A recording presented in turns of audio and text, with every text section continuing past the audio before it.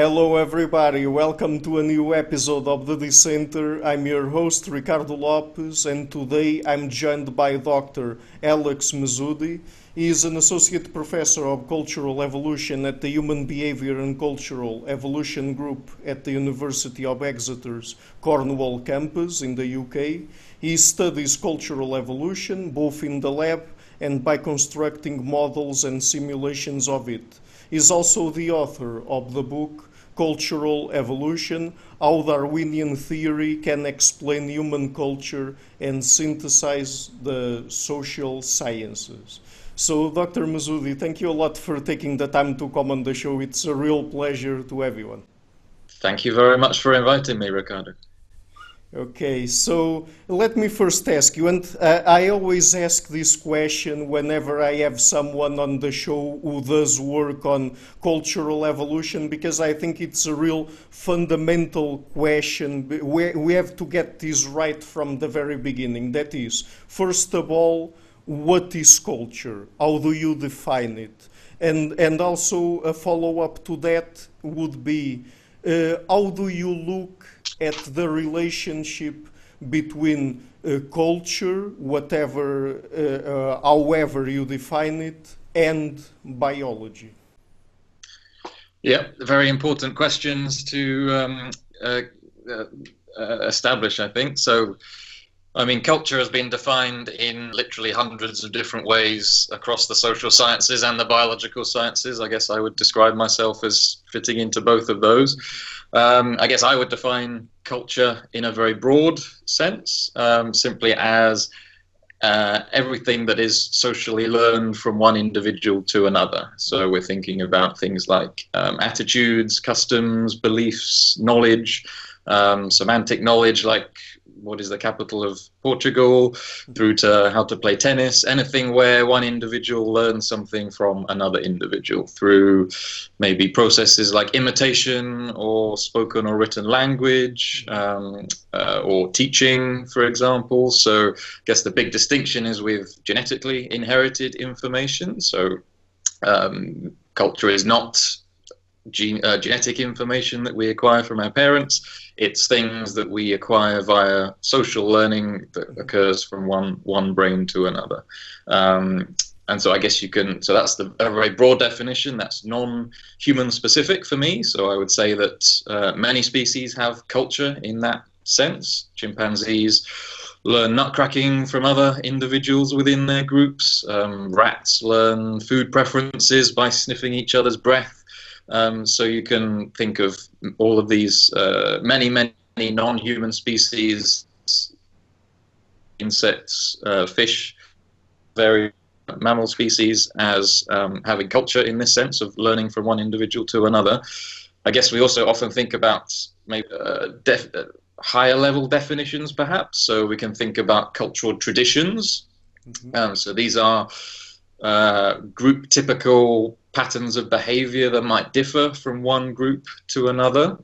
So in humans, we might think of, say, using chopsticks in one country, say Japan, versus using knives and forks in the UK. So these are socially learned, so they're examples of culture, but they're between group differences on average, not absolute and not sort of essentialized, but group tendencies that result from people learning to use knives and forks from individuals in one society and learning to use chopsticks in another society. This also applies to other species, I think. So again, Andy Whiten and various people have done lots of work on chimpanzee cultural traditions, where some groups of chimps use stones to open nuts. Other groups of chimpanzees don't, and it doesn't seem to be the availability of nuts. It's that one group learned one technique from each other and another group didn't learn it or learned a different technique. So cultural traditions are important. I guess the highest level maybe we can say is this concept of cumulative culture that's got lots of attention in the field of evolution. This is where I guess what we learn accumulates in complexity somehow across the generations. So if we think in humans of, telephones, it's gone from sort of it's relatively simple telephones, which you dial up through to smartphones and iPhones. So that's accumulation of complexity over generations. And any other species shows convincing evidence for this cumulative culture. There's no sense in which chimpanzee nutcracking has got more and more complicated over chimpanzee generations. So it seems like cumulative culture is perhaps unique to humans. So I guess the basic definition of culture is very broad, and then we can think about more specific, more detailed definitions of culture where necessary. I guess your second question was the relationship between culture and biology. Mm-hmm. So I guess you can also call the field of cultural evolution gene culture coevolution, which is thinking about exactly that. How does culture and biology, if you want to identify biology with genetic evolution, how does genes and culture relate? And I guess in cultural evolution, lots of us are interested in how culture evolved. So you can think of culture, the ability to learn from one individual to another. That's a biologically evolved trait, so characteristic. So we can think about, what are the adaptive functions of culture? Why is it biologically adaptive to have culture? And we can also think about specific circumstances in which culture, because it's to some degree independent of genetic evolution, sometimes gives rise to maladaptive behavior. For example, when we're copying others who might be prestigious in a certain domain, we might also copy some maladaptive thing that they're doing, or some arbitrary neutral thing. So I guess we can say that culture evolved, but culture also evolves. It's also an evolutionary process in its own right that can sometimes lead to genetically maladaptive outcomes. Mm-hmm. So, but that relationship between biology and culture, it is very difficult most of the time to understand if a particular behavior that is prevalent in a very specific society, or that is higher in frequency in a given society, is of cultural origins or of biological origin, and then simply because that particular population was, for example, exposed to different ecological circumstances during its evolution, that simply that kind of behavior spread over time in that population, and that's why people exhibit it, and it's not really necessarily socially learned or transmitted, right? I mean, there are all different sorts of phenomena that we encounter, and some of them are more biologically based and others less, and probably more culturally transmitted or something like that. Mm-hmm. Yes, correct. Yeah, I think that's also important. So when I'm talking about behavioral differences between groups, I guess there are many different ways in which you can get behavioral differences between groups, and culture, social learning is only one way. I think it's the most common way in humans, I would say, but I guess it's possible that there might be genetic differences between groups in behavior. I think all the evidence suggests that genetic differences between groups is not a big driver of behavioral differences between groups, simply because we're such a young species and we are rather genetically homogeneous, and so there hasn't really been that much time for different groups to genetically evolve to different environments. I guess there are some examples like high altitude genetic adaptations in the Andes and in Tibet, or lactose tolerance is another example. But when we're thinking, I guess, about psychological cognitive traits, I don't really think there's much evidence for genetic differences between groups. Although I guess evolutionary psychologists talk about evoked culture, so I guess that's an important distinction. So the definition of culture I was talking about is what they call transmitted culture, or culture via social learning. I guess evolutionary psychologists and some cognitive anthropologists argue that we are sort of genetically all the same, but we have genetically evolved capacities to differently in different ecological circumstances. So this is the environment is evoking different behavior from our genome, if you like. So lots of people have thought about things like pathogens. So some countries might have higher disease loads, or in the past have had higher pathogen loads than other societies. And so some people argue that that might give rise to something like strong in-group behavior or collectivism in societies which have high pathogen loads, or a history of high pathogen loads, because if you're very in-group focused and mistrusting of out-groups, then you're less likely to be exposed to pathogens that you haven't got immunity to. And other people argue against that hypothesis, but I guess that's a case where it's environments evoking different responses that might generate behavioral differences. I guess I would argue that the reason why I argue that most behavioral differences between groups is probably cultural, in the sense of socially learned or socially transmitted, I guess is firstly the dissociation maybe between behavior and environment ecology. So I was recently in Meghalaya in northeast India, accompanying people doing field work there, and that's a matrilineal society where wealth goes down the female line, and the youngest daughter inherits all the wealth, and things that we find quite strange in our patrilineal society. But the point is, if you go across the border into Assam, then it is patrilineal, like the rest of India. So very similar environments, very similar ecologies, but on one side of a border you have a matrilineal society, on the other side you have a patrilineal society, where you might think of, I don't know, Korea, North Korea, South Korea, fairly similar environments, but dramatically different social systems. So there are lots of these dissociations between environments and behavior that really the best explanation rather is that people are learning different rules of inheritance, or rules of wealth inheritance, that kind of thing, different political systems from each other, and so we can attribute that to culture. I guess another source of evidence is migration, which I've worked on a little bit recently.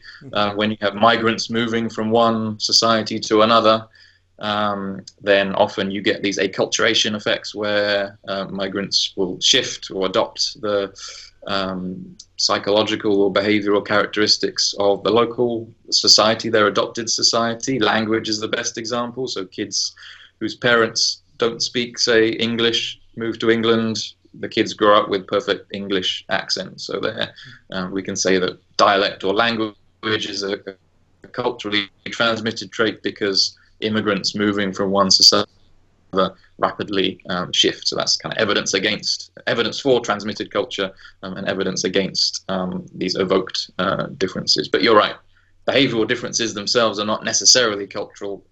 Culture is one explanation for that. Mm-hmm. And I mean, couldn't it be the case that another mechanism that would explain why different populations, even if they live in similar ecological conditions, have different sorts of culturally transmitted behavior, would be some sort of cultural group selection, in the sense that maybe, I don't know exactly why and what factors would account for it, but there would be different populations where different behaviors would over time bring out more successful strategies, for example, in organizing the society, and in, for example, intergroup conflict. Maybe there are certain ways of organizing societies in different conditions that via conflict or intergroup competition would lead certain societies toward particular types of cultures instead of others. Would that make sense? Yep. So there's lots of work on cultural group selection. I guess it's slightly controversial, but the theory works. I guess one of those cases where the theory works very well, as you just described it. It's a case of you actually have to collect evidence, sadly, to test theories, and I don't think the evidence is quite there. But yeah, absolutely. So in theory, you can have people like Pete Richardson and Rob Boyd and Peter Turchin have made these arguments for cultural group selection, explaining between group differences. So you might have different solutions. The problem of cooperation, problem of dealing with free riders, which is a problem that all societies face, whether it's not building wells or not paying taxes or stealing from other people. I guess these are free riding, selfish behaviors that degrade, make a society less successful as a whole. So in theory, you want a society where you have no free riding. And then if you have variation across societies in these cooperation-related traits, usually in these theories, they're culturally transmitted. These are sort of culturally transmitted norms or attitudes.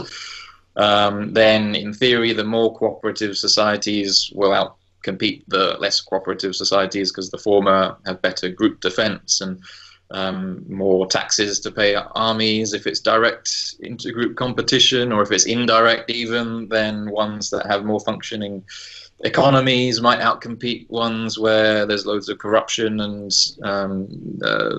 people not paying taxes, that kind of thing. So over time, the more successful, more cooperative groups will outcompete and replace the less cooperative groups. I guess the challenges to that theory are you have to have cohesive groups, so you have to have throughout human history the groups need to be cohesive. Some people argue that something like conformity might be a way of maintaining cohesive groups, or something like punishment, which punishes deviation, and then over time you have to have some kind of group inheritance, so groups have to persist over time and transmit their norms from one generation to the next for long enough for selection to act.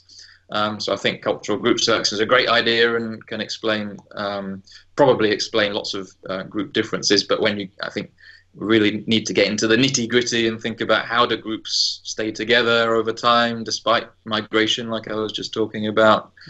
What is the intergroup competition mechanism? Is it literal fighting and conflict, or is it economic outperformance? But it kind of fits with, I guess, what economists talk about, say, inclusive institutions and extractive institutions. But yeah, I think it's a great idea and works in theory. But I think the field of cultural evolution needs to do a lot of work to test whether it's been an important process in human history as well. So earlier you referred to the term evoked culture, and as far as I know, it was introduced first by Tooby and Cosmides in their book The Adapted Mind, two of the main evolutionary psychologists out there, right?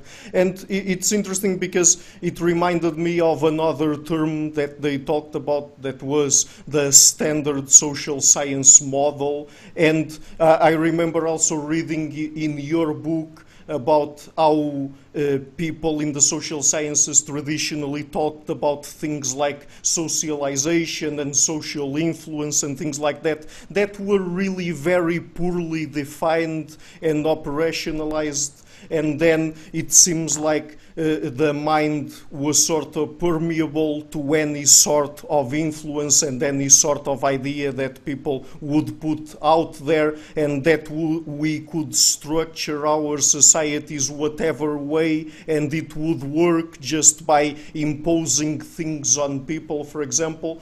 But I mean, that's not really the case, right? And approaches like the blank slateist approach or extreme socio-cultural constructionism don't really work that well in terms of explaining where human culture comes from, how it evolves, and what is successful and what is not, right?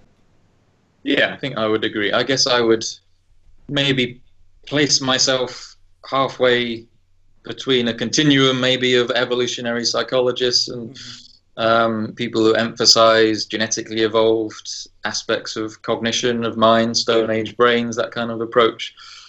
And the standard social science model, as you say, at the other extreme, which is very blank slate and I guess it's not really, doesn't take a scientific approach to culture either, which is a different issue. So I guess cultural evolution are kind of trying things from both.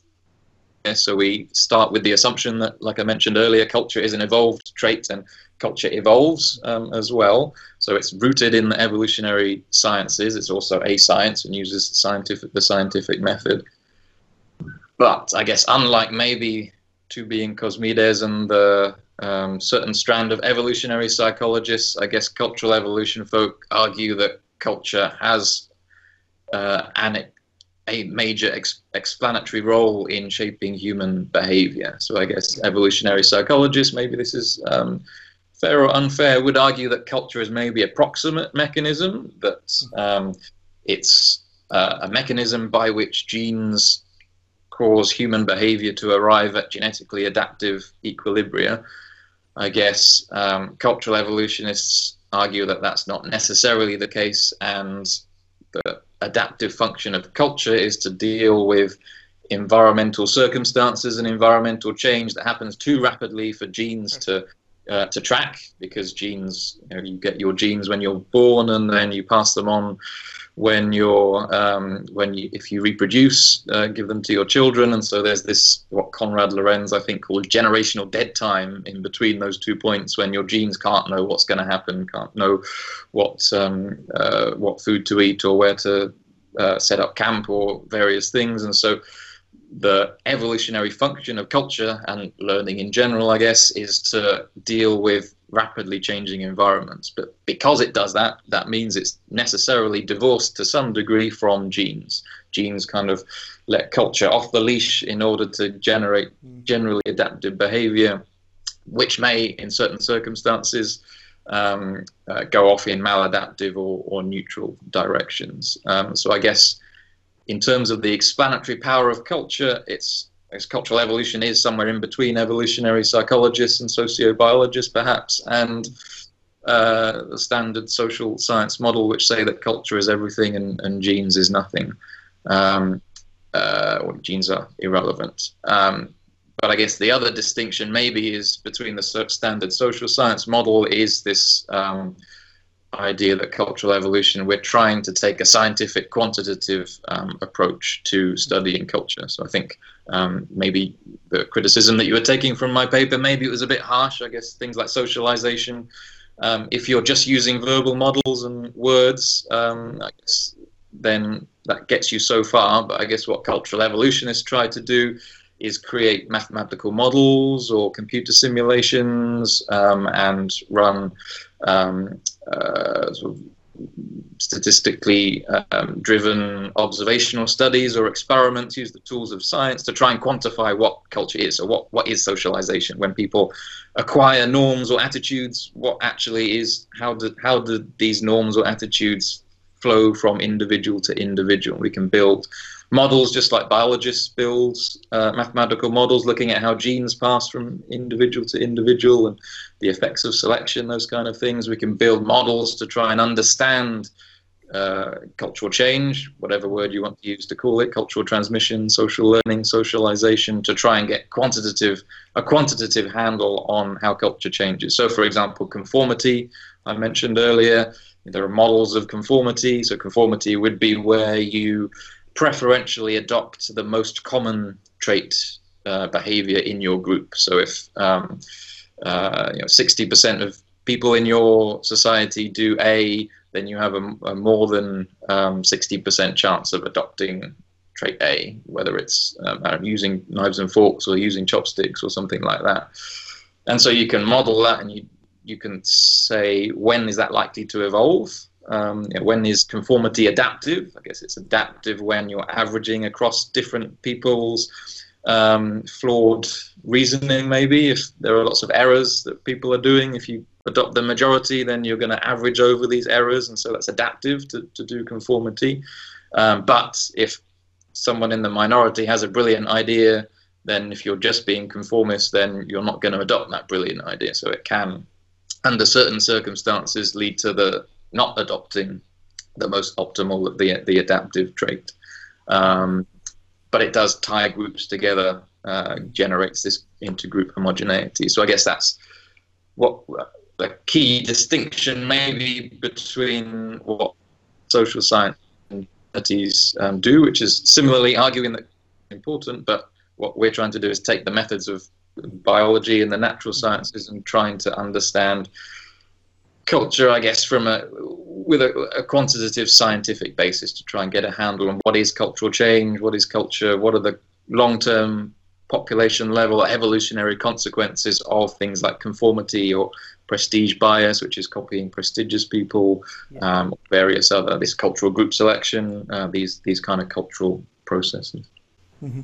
But it is crucially important for us to understand how our minds process information, and then it could either be through the ways by which our brains got structured through processes of natural selection, and then we would get at its biological basis, and for example by understanding how people deal with the physical world or the biological world, and things like that is just coming to my mind, things like core knowledge like folk physics, folk biology, folk psychology, or theory of mind, and then also perhaps understanding some more, how they call it, domain general modules or general purpose mechanisms that we have operating in our minds, that those maybe could be more the result of culturally transmitted mechanisms or information, right? And that's crucial to understand how we deal with culture, how we transmit it to one another, and what is successful. Right? Yeah, definitely. Yeah. I think there are definite links with what evolutionary psychologists do. So some of my studies have used what we call the transmission chain methods. This is much like, I don't know what you call it in Portugal, but here we call it Chinese whispers. Some people call it telephone or broken telephone. Yeah. Basically it's like a children's game. You pass, not the ones that we do in the lab, but children also play it. But you pass information along chains of people. So one person reads something, they recall it from memory, give it to the next person, they read it, they recall it, and you look at the changes that occur to the information as it's passed from person to person. So it's simulating cultural transmission, cultural evolution in the lab. So some of the earliest studies I did using this method looked at what we thought were probably genetically evolved content biases. So genetically evolved aspects of the brain, just like evolutionary psychologists study, that filter information or select information that is probably genetically adaptive to pass on. So early study of mine looked at social interactions versus non-social information. So anything to do with people or people interacting tends to spread very well along these chains. Sadly, I think I used as my non-social material global warming, different global warming patterns, which disappeared pretty quickly. So people, and this fits with Machiavellian intelligence or social brain theories that Robin Dunbar and Andy Whiten and other people have proposed as explanations for our large brains. We're basically attuned to social relationships, and that's what's caused large primate and in particular human brains. But that generates a selection pressure on social information in cultural evolution rather than non-social information. So that's why people remember the events from the lives of Kim Kardashian rather than what to recycle or things that are actually important for the future of the planet. Or other people have looked at disgust. Disgusting stimuli that evoke emotions of disgust tends to be transmitted very well along transmission chains. Again, this probably has a good genetic evolutionary basis because disgusting things cause disease, and it's good to know what causes disease for your ultimate reproductive, for your biological fitness.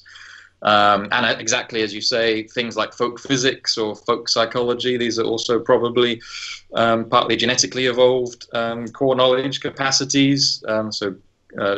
Young babies are born I guess there's all these looking time experiments. Young babies look longer at physically impossible things rather than things that they've habituated to that obey the rules of physics. So children seem to be born with some innate knowledge of physics, perhaps, that obviously structures how they learn about the world. But yeah, so then that then also translates into these more general learning processes like conformity, the majority is doing, or prestige bias, copy whatever the prestigious person is doing. These are more domain general. And I guess if you're trying to explain how you get maybe from folk physics to quantum physics, then you need these general purpose, these domain general biases. So quantum physics, for example, is completely unintuitive. String theory, something like that, strings vibrating in 16 dimensions or whatever. There's no genetically evolved modules or core knowledge that could possibly help us understand string theory or quantum physics. We need to go to university, a cultural institution, and learn from the prestigious physics professor who's published lots of papers and is a professor of physics at the university. We need to sort of overcome almost our intuitive, genetically evolved understanding of physics, get rid of that, and replace it with quantum physics. That's where the domain general social learning biases come in, and this is the cumulative culture that I was talking about earlier. So this might actually explain why humans uniquely have cumulative culture. It's these domain general biases that allow us to go beyond our core knowledge, beyond our domain specific genetically evolved mental modules, and get to quantum physics or even evolutionary theory itself, which is unintuitive, or all these unintuitive scientific and technological ideas that require just, I guess, trust in professors or trust in the dissenter on YouTube, or learning from these respected sources of information and putting our genetically evolved domain-specific biases aside. So yeah, it's definitely both. I guess it depends on what you're trying to explain, and to explain everything from babies' understanding of objects falling off tables right through to quantum physics, you need to understand both the genetically evolved basis of our cognition, but also you need to understand the domain general processes of cultural evolution that allow us to go beyond that core knowledge, I think. Mm-hmm. So at the beginning of your answer, you referred to the transmission chain method. That is one of the methods that we can use in the lab to study cultural evolution and cultural transmission. And I would like to ask you more about that, because there are different approaches that we have to study these phenomena.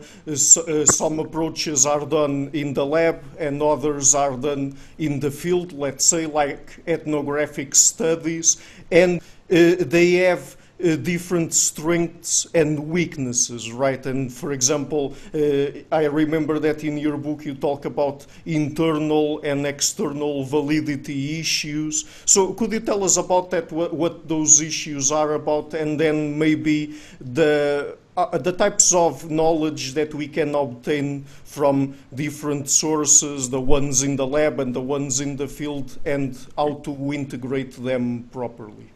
Yeah. So internal validity, I guess, is the control you have over what you're doing. So the extreme end of internal validity might be a mathematical model. You write down the equations, you have complete control over the equations that you're writing down. You can solve the equations or do a computer simulation, so you have control over everything internally within the method.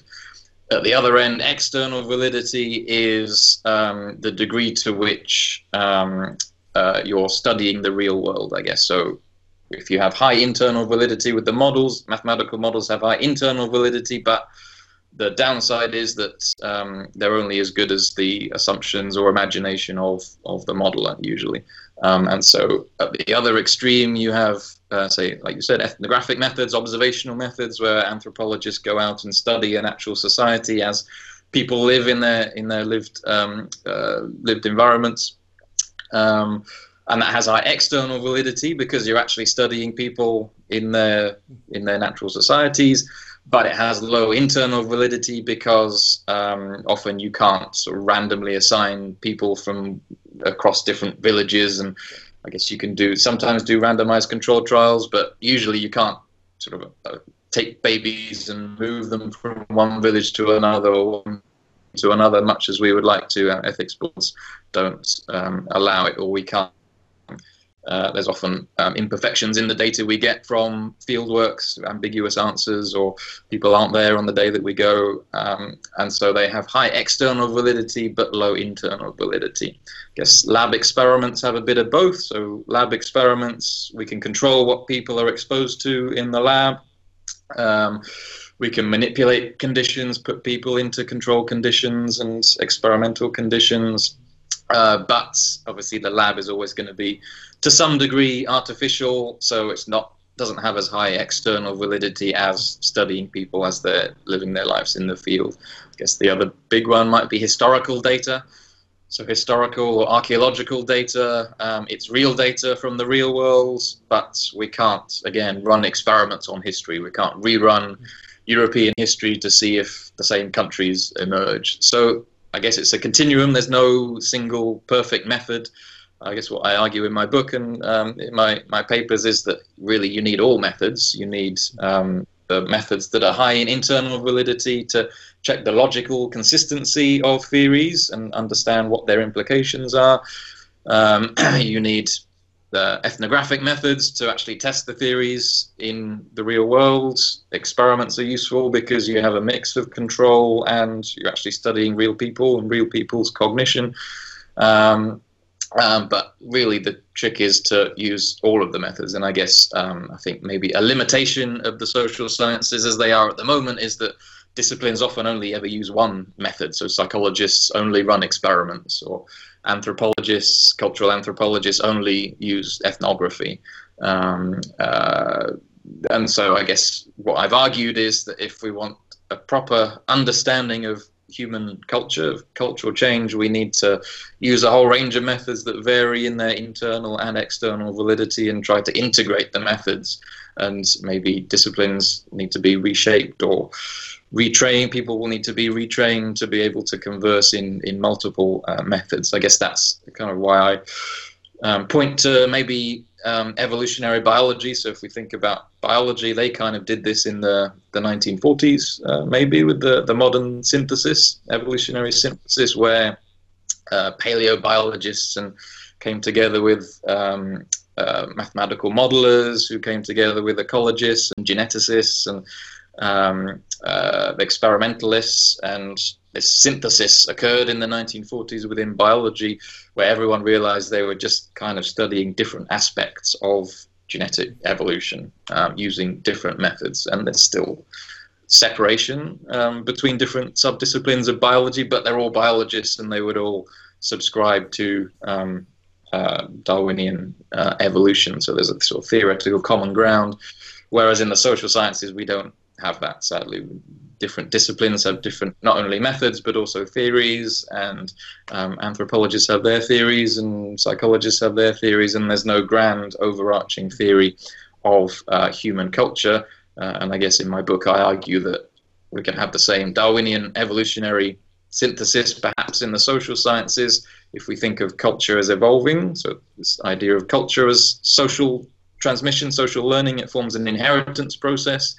And there's variation and there's selection, and so you can think of cultural change as an evolutionary process, and just like that stimulated a synthesis in the biological sciences, maybe that can stimulate an interdisciplinary synthesis in the social sciences, and so we all start coming together a bit more and realize that psychologists and anthropologists and historians and archaeologists and sociologists were all studying the same thing, cultural change, just with different methods and with different timescales, and maybe we can get a bit more interdisciplinary collaboration in that sense.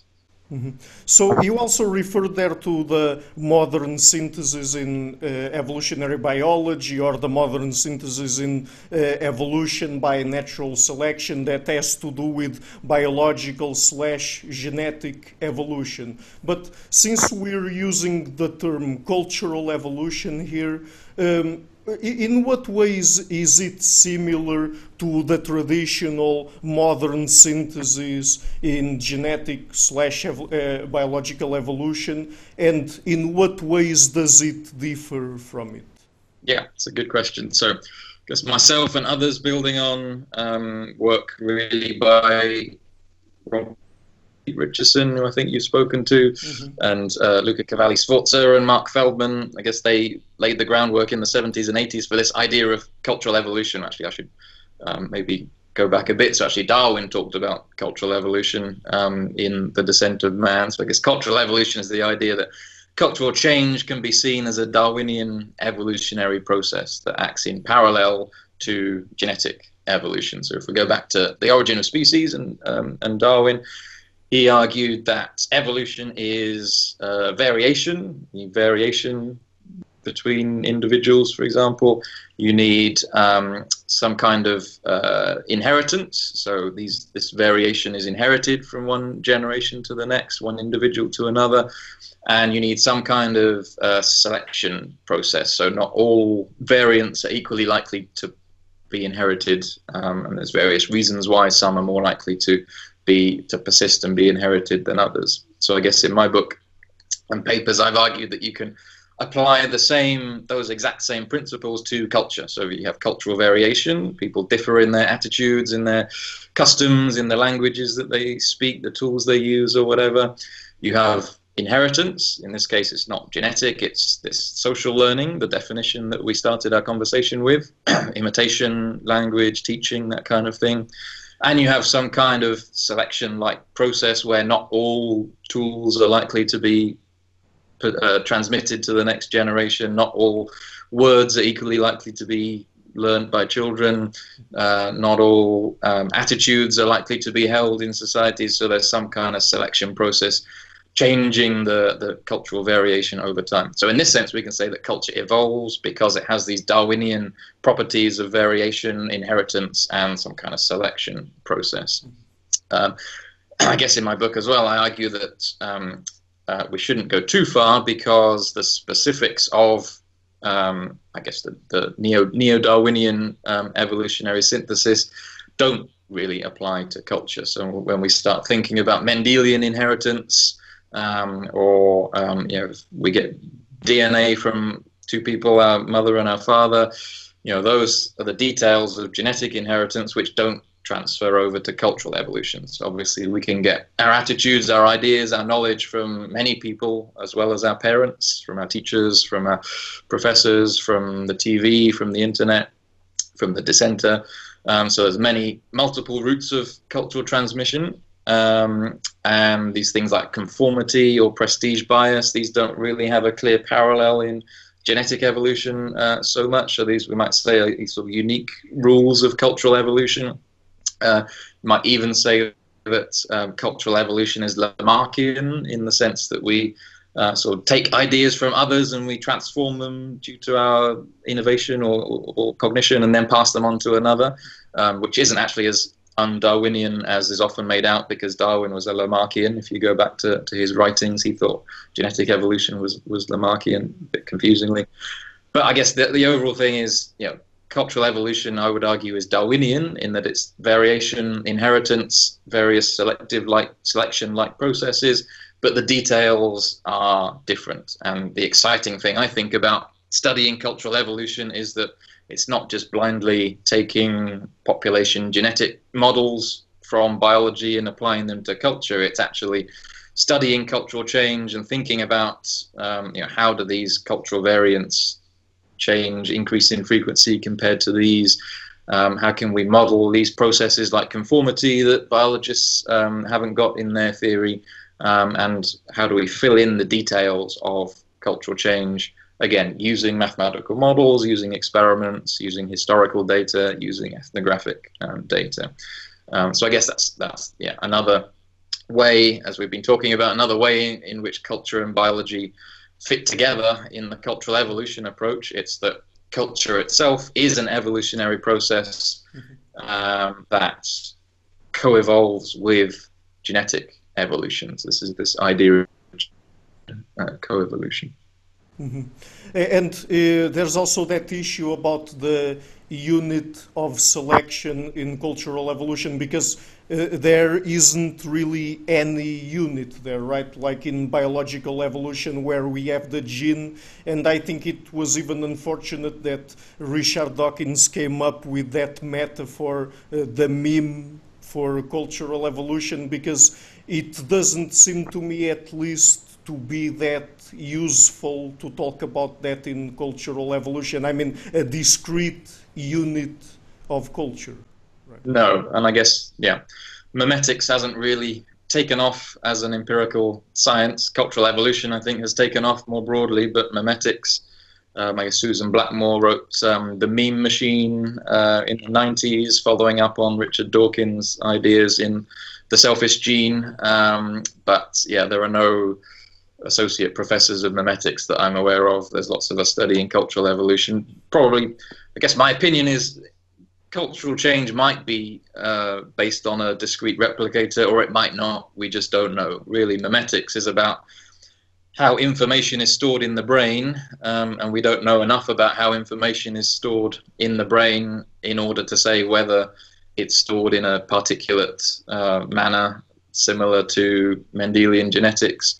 I guess that's for future neuroscientists, the sort of future cultural Watson and Crick to come along and win the Nobel Prize by figuring out what the nature of cultural inheritance is. But at the moment, we just don't know enough about how the brain works to say whether cultural inheritance is particulate or not. And I guess you don't really need to commit to that in order to study cultural evolution. So all you need is variation, and you need to understand how that cultural variation changes over time, but you don't need to assume that that variation comes in discrete particles, units of information that are transmitted in an all-or-nothing manner. So people like Rob Boyd and Joe Henrich and Pete Richardson have models of continuous cultural variation that is evolving over time, and so you can have interesting, realistic cultural dynamics without assuming particulate inheritance. But yeah, you're right, because memetics for me is not a dead end. It's just a road that hasn't been pursued because of our lack of understanding of neuroscience, and may be pursued in the future. But you don't need to have an understanding of memetics to study cultural evolution. Just like Darwin came up with his theory of evolution, knowing nothing about genetics, really. So Mendel was doing his experiments in parallel, but Darwin, I think the famous story is Darwin had Mendel's manuscripts on his shelf, but the pages were uncut. He never actually read Mendel's work and knew nothing about genetics. Doesn't stop you studying evolutionary processes like cultural evolution. Mm-hmm. So there are all of these theoretical differences between cultural evolution and genetic evolution, but then interestingly, there are some methods that you can apply both to biological and to cultural evolution. Like, for example, you talk about in your work about phylogenetic methods that you can use to reconstruct, for example, the evolution of certain pieces of technology, and that's very interesting. Could you tell us about that? Yep, it's not something I do myself, but I've certainly written a lot about it. So I guess this was well. So I guess again we can go back to Darwin. So the only diagram in The Origin of Species that Darwin drew was a branching tree, and he had this hypothesis contrary to, I guess, ladder-like theories of the time of Herbert Spencer and others, which saw evolution as moving from one stage to another. Darwin explicitly saw evolution as a branching process. So life diversifies over time, diversifies and diversifies, just like branches of a tree. So I guess during the 20th century, biologists took that and again quantified it, used quantitative scientific methods to try and quantify how species evolve and diversify over time, either from current species distributions, or you've got fossil records and you try and reconstruct how they evolved, reconstruct the tree going back, about how species diversification occurs. So I guess beginning in the 1990s, really, Mark Pagel and Ruth Mace in anthropology, and it's Mike O'Brien and Mark Collard and other people in archaeology took these methods and applied them to cultural data sets. Pagel and Mace applied it to, I think, camel keeping. So you've got distributions of some societies in Africa keep camels, others don't keep camels, and you can use the same kinds of methods to try and reconstruct the likely evolutionary history of camel keeping. Was it one society that invented camel keeping, and then all the other societies that now keep camels are descendants of that one common ancestral society? Or did camel keeping independently evolve in different tips of the tree? So you can, which is the same kinds of questions that biologists are interested in. So here, the inheritance is cultural, so this is all cultural evolution. Genes for camel keeping, these are traditions, agricultural techniques that are passed from individual to individual through social learning, cultural transmission. But you can equally take a historical approach and try and understand the evolutionary history of these traits. The archaeologists do it. So Mike O'Brien and Lee Lyman and others have looked at arrowheads, projectile points across North America, and tried to reconstruct how they, again, spread across North America, how you explain the diversity across different parts of North America, basically using the same or very similar quantitative methods that biologists use to understand how species diversify and change over time. So that's again, it all rests on this analogy between genetic evolution and cultural evolution, with inheritance, the common mechanism. So it's all about inheritance and diversification over time of variation in response to selection and drift-like processes. So it's very much pursuing the analogy, but taking a broader view than lab experiments. Mm-hmm. So I don't want to take much more of your time, Dr. Mesoudi. So before I ask you the last question that I have, let me just ask you specifically about this issue, because I haven't addressed it yet with any other person that does work in cultural evolutionary theory that I had on the show. That is the Galton's problem. And I guess that this is very important to talk about, because sometimes people bring it to the discussion when we're studying different cultures or different societies. And even, I know that you don't study this, but just to give a quick example, there's recently been these continuous findings about what people call the gender equality paradox, where it seems that as people move from less gender equal societies up to more gender equal societies, the differences between men and women in terms of occupational choices and even certain personality traits get exaggerated. And then there are people that criticize those types of studies because they say, oh, but for example, Scandinavian countries, I mean, you can think that they have a different culture, but they don't really, they are under the patriarchy or something like that. I mean, whatever the arguments people come up with, but in a sense, I mean, we have also, when we're studying culture, to address that problem, that maybe sometimes cultures or societies might not be that independent from one another as we think. Right? Yeah, exactly. Yeah. So that's the crux of Galton's problem. So I think it was Francis Galton in the late 1800s who first commented on it as anthropologists started studying different societies and looking at associations between things across societies. I forget what Galton was commenting on. I think it might have been something like patrilineal and keeping cows or something. So people observed that societies that keep cows are more likely to be patrilineal, so inherit wealth down the male line. I guess Galton's point was that Exactly that. So societies are not necessarily independent data points. So you can't just look across all societies and do a regression or a correlation and draw a line between lots of dots on a scatter plot, because that requires that assumes that different societies are statistically independent and each one has a separate history. So I guess Galton argued an alternative explanation is that they're all the societies that have, say, cows, cattle keeping, and patrilineal, they all descend from one single society that happened to have cows and patrilineal, and so they're not all independent tests of that theory. They're all the same data point, basically, just specified.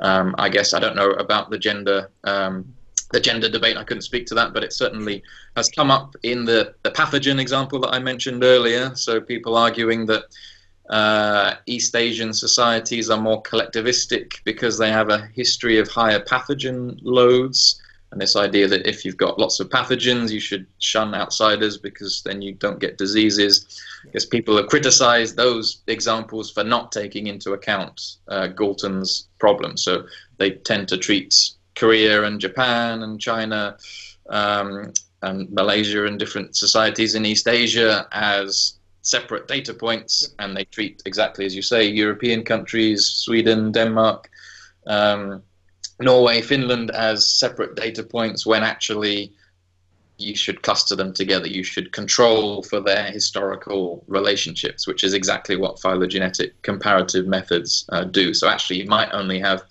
two data points, Europe and East Asia, and then drawing a line between two data points is a dodgy thing to do and very different to drawing a line between along 30 data points. So Galton's problem, I guess, is this: societies, countries are not statistically independent because they may have, or may not have, but may have a shared cultural history, and you need to take into account that shared cultural history when you do any kind of correlation across societies or across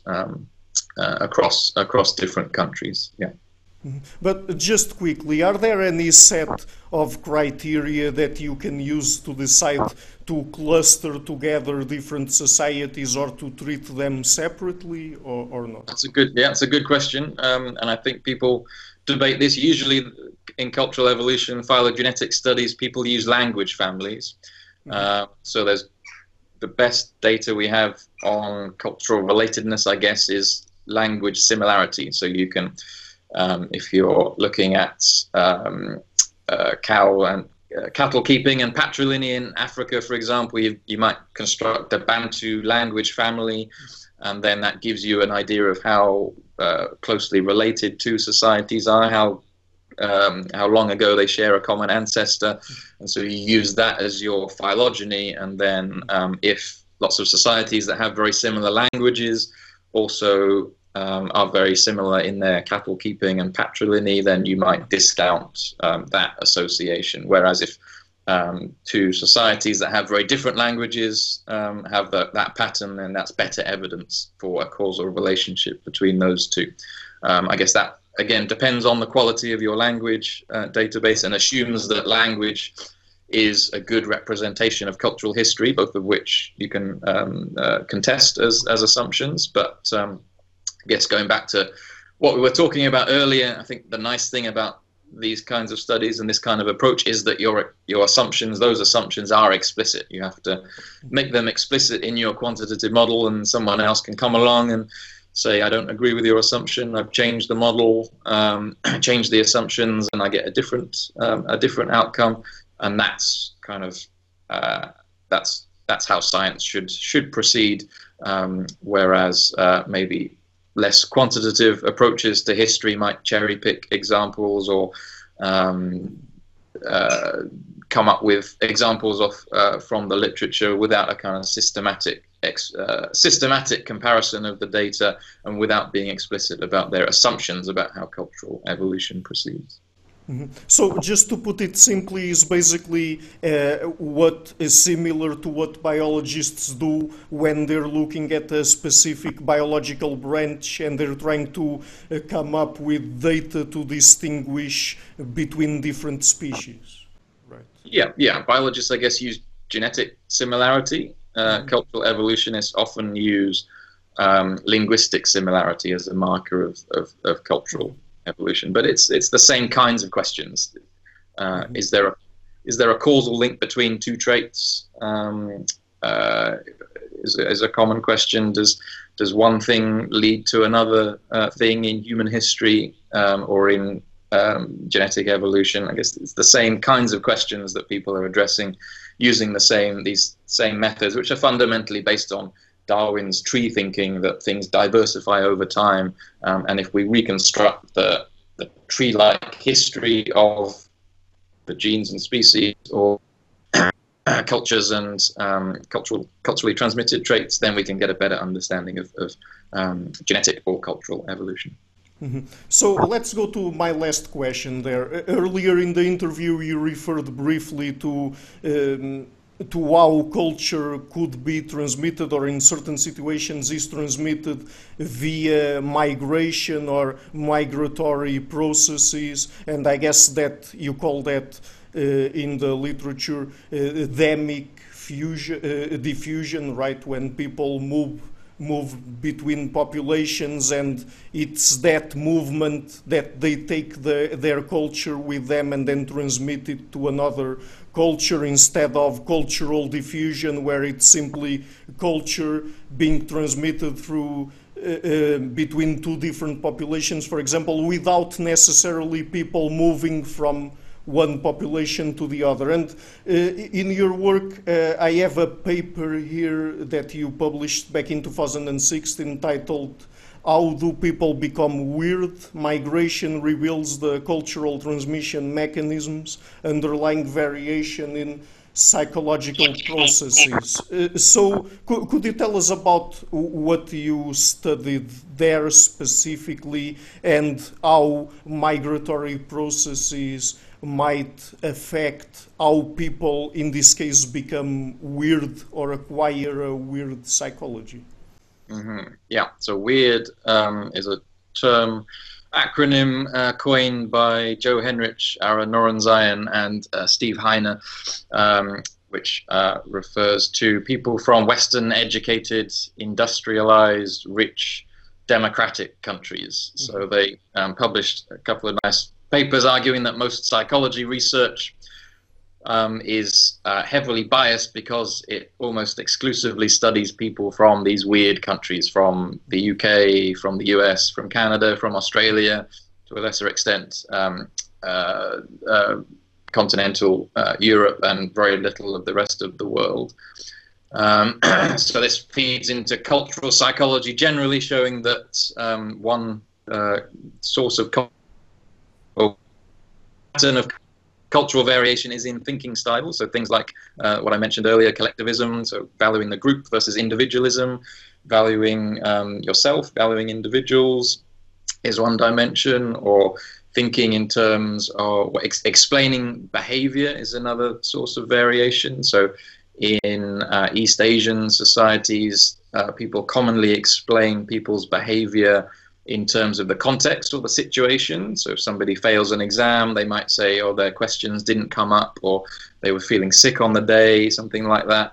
Whereas in the West, we explain behavior typically in terms of internal characteristics of the person. So if they fail an exam, it's because they're stupid or because they didn't revise enough because they're lazy. We appeal to internal disposition, so dispositional versus situational differences. So there are lots of these dimensions on which weird people differ from non-weird people. Guess what that study was all about was using migration as a way of trying to explain how this variation persists over time. So we were studying in that particular research, studying British Bangladeshi migrants who the first generation British Bangladeshis born and raised in Bangladesh and moved to a small part of East London, Mile End or Tower Hamlets, and their children, so second generation British Bangladeshis who were born and raised in the UK, to first generation parents and white British controls. So in that case, you've got people who grew up in a non-weird society, who are more collectivistic, who use situational reasoning to understand other people, and they're moving to a weird society who think in terms of dispositions and are more individualistic. So the question is, if these, I guess it goes back to your original questions, if these differences are maybe hardwired or genetic, you shouldn't see any change. If they're cultural, in contrast, then you should, or I guess if they're evoked, then I guess you should see some kind of immediate change as people move from one society to another. If they're cultural, if they're socially learned, then you should see a gradual shift as people gradually go to school or learn from different people in their workplace, that kind of thing. So we found the last of those. We found a gradual shift. We found that the first generation showed some differences between the local, the white British. The second generation British Bangladeshis shifted pretty much halfway from their non-weird parents to their weird white British peers at school or at the workplace. So we see this 50% shift, so people don't immediately shift or in response to their environment. They don't stay the same, so these things are not genetic, because we saw this 50% shift. It's most likely cultural transmission, as kids learn both from their parents, but also from other people at school, from the mass media, from people in their workplaces, from various cultural sources. And we did some preliminary analyses trying to think about whether it's conformity or prestige bias or these kind of things. So I guess the point of the study was to try and explain how do you get these persistent between society differences, between weird and non-weird, if you want to use that acronym, despite migration. Because if you have migration and these things are fixed, then everything should become some homogeneous mass.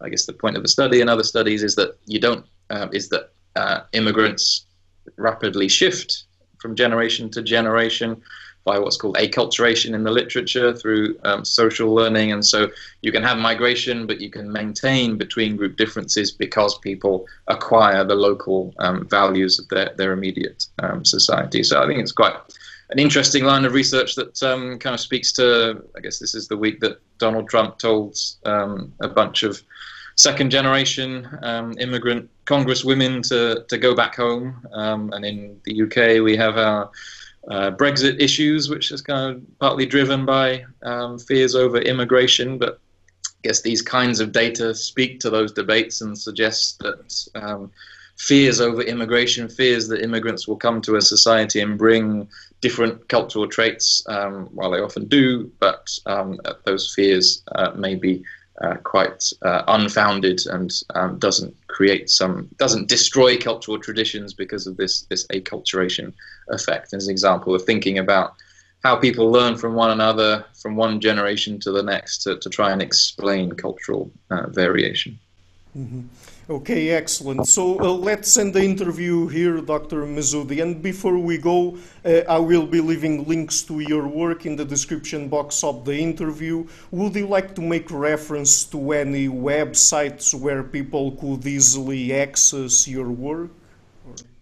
I guess just Google search for my name, which is fairly unusual, and you'll find my website. I think it's alexmesoudi.com. where all my papers should be free to download that.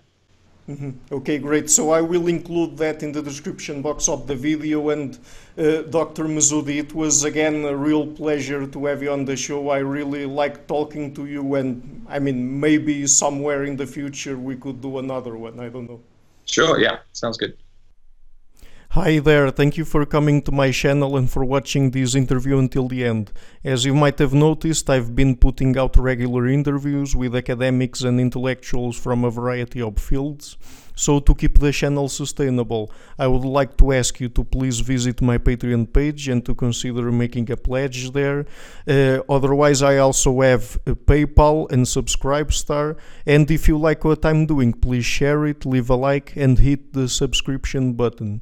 I would also like to give a huge thank you to my patrons, Karen Litske, Anne Blanchett, Perel Galarson, Lau Guerrero, Chantel Gelinas, Francis Ford, Hans Frederic Sunda, Brian Rivera, Lucas Stafiniak, Sérgio Condreano, Janne Henninen, Ricardo Vladimiro, and Dr. Jerry Muller, Herbert Gintis, and Rutger Voss, and also my three producers, Isar Webbe, Rosie, and Jim Frank. Thank you for all.